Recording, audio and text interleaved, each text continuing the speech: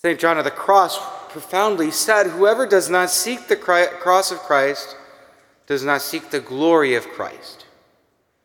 Other such theologians indicate that Jesus Christ, cannot be understood separately from his cross as well as his resurrection, because it would lose that whole meaning of what death on the cross meant.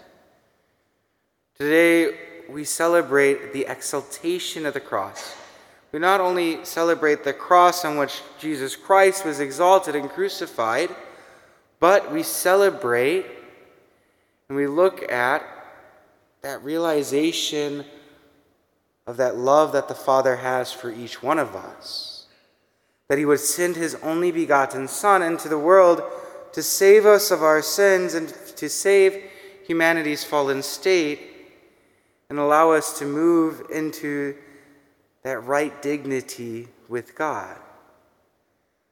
Because we see that in the Old Testament, what is it? It's that disobedience, and Christ has that obedience of the Father.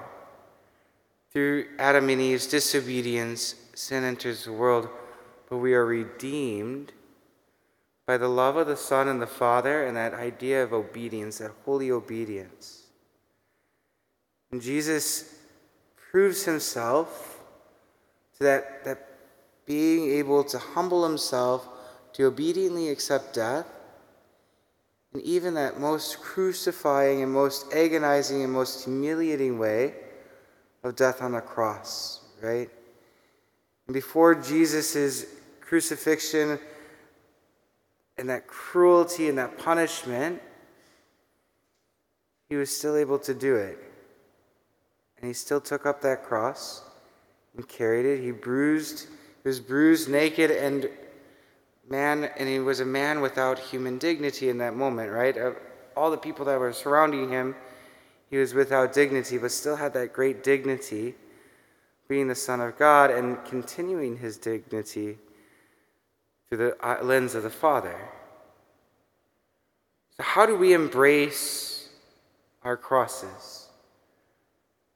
Do we embrace them in humility and allowing the Father to work his redemptive acts?